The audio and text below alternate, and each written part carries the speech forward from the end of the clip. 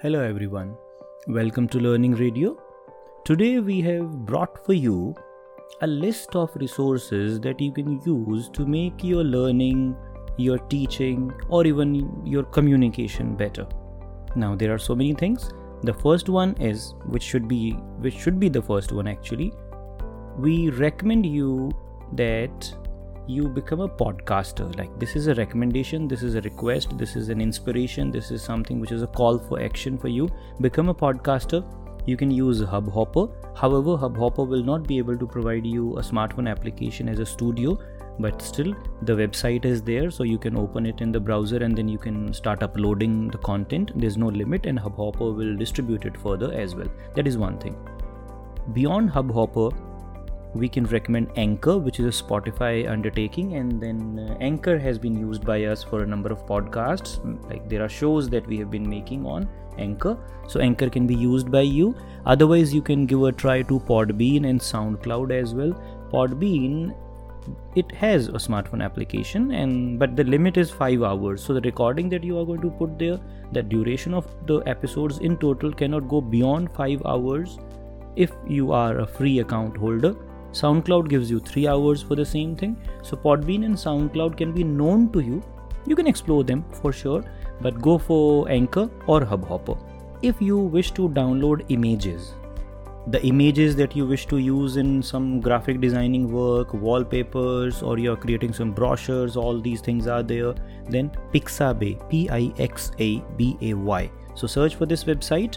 The address for you will be there. Pixabay gives you the images, videos as well, music as well, that you can use as background music, and all these three things: the videos that you are taking, the images that you are taking from there, and the music, background music that you are taking from there. You don't need to give credit to those who have provided it to you. However, you can do it, but still there's no enforcement upon you.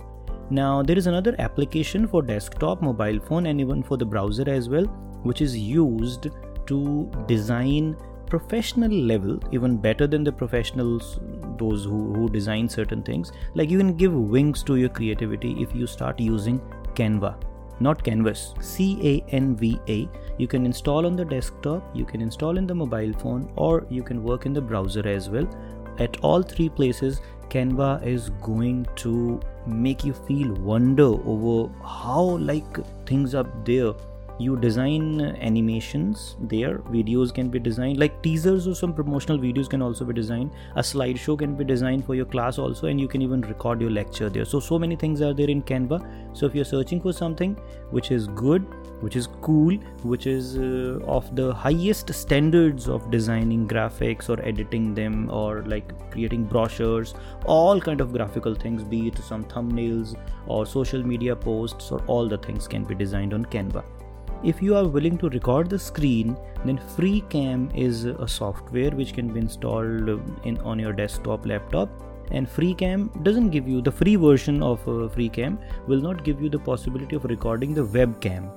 So if you're just willing to record the screen, FreeCam is there. It's a good one. Like, there's a small editor in it also, through which you can trim the pieces, you can delete something from in between, and you can silent some portions. That can be done.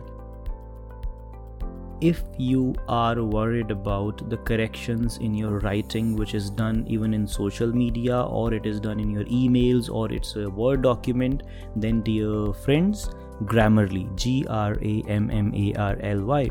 Most of you must have heard about it. There has been an aggressive campaign over the web, be it a YouTube video or some blogs. You might see Grammarly being suggested, but if you have avoided it, ignored it, neglected it, you have been doing something wrong, Grammarly is going to assist you. It's not going to impose something on you. Doesn't mean that you depend on Grammarly completely, but it is going to give you a good dose of suggestions and corrections in English grammar, right from the articles and the spellings and all those alternatives which come. You can install a Google Chrome extension. It means when you're writing an email, suggestions will come. If you're writing a Facebook post, suggestions will come. If you install the Google Chrome extension, then this happens on the browser. But if you install the Microsoft Office extension, add-on as we call it, in Microsoft Word and Outlook, so when you're typing something in Microsoft Word and you click on Open Grammarly, then Grammarly is going to suggest things there as well. However, the free account does have a limit, but be confident it's going to be helpful even then. The second thing is internet connectivity has to be there. You have to log in into your account of Grammarly when you're using it in MS Word or you're using it in the Chrome extension. So that is about correct writing of English using Grammarly. There's one more thing, like people are searching such things these days. They wish to animate what they want to present. It might be a lecture, it might be some story that you want to do. So Plotagon is there, Plotagon. You can try Plotagon. The smartphone application, the desktop application can be installed, and Plotagon is free for you. You can select characters, you can create scenes, you can give them voiceover, or your script can be read by them also. So that is Plotagon. Our last suggestion in this episode is about the Google Lens. We can call it Google Lens also. So this Google Lens is an application which can be installed, and you can scan the text and it will be converted into text. Means there is something lying in front of me and that's a page. On the page something is printed. It might be a book also. I can open a page, I can scan that with Google Lens, and this application is going to convert that image into text. So if you want to scan something and convert that into text, then the text which is there in the photograph or the image that you click will be converted by Google Lens. Use number 1. Use number 2, which is actually the primary use that I love to recommend. There is some device or something which is in front of you and you don't know the name of that thing, or you want to search it on internet but you don't know how to type it.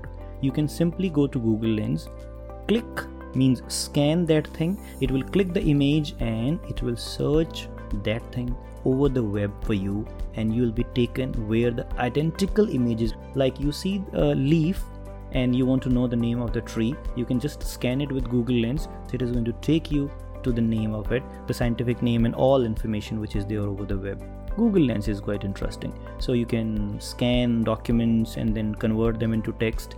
You can search for things by scanning them through Google Lens over the web.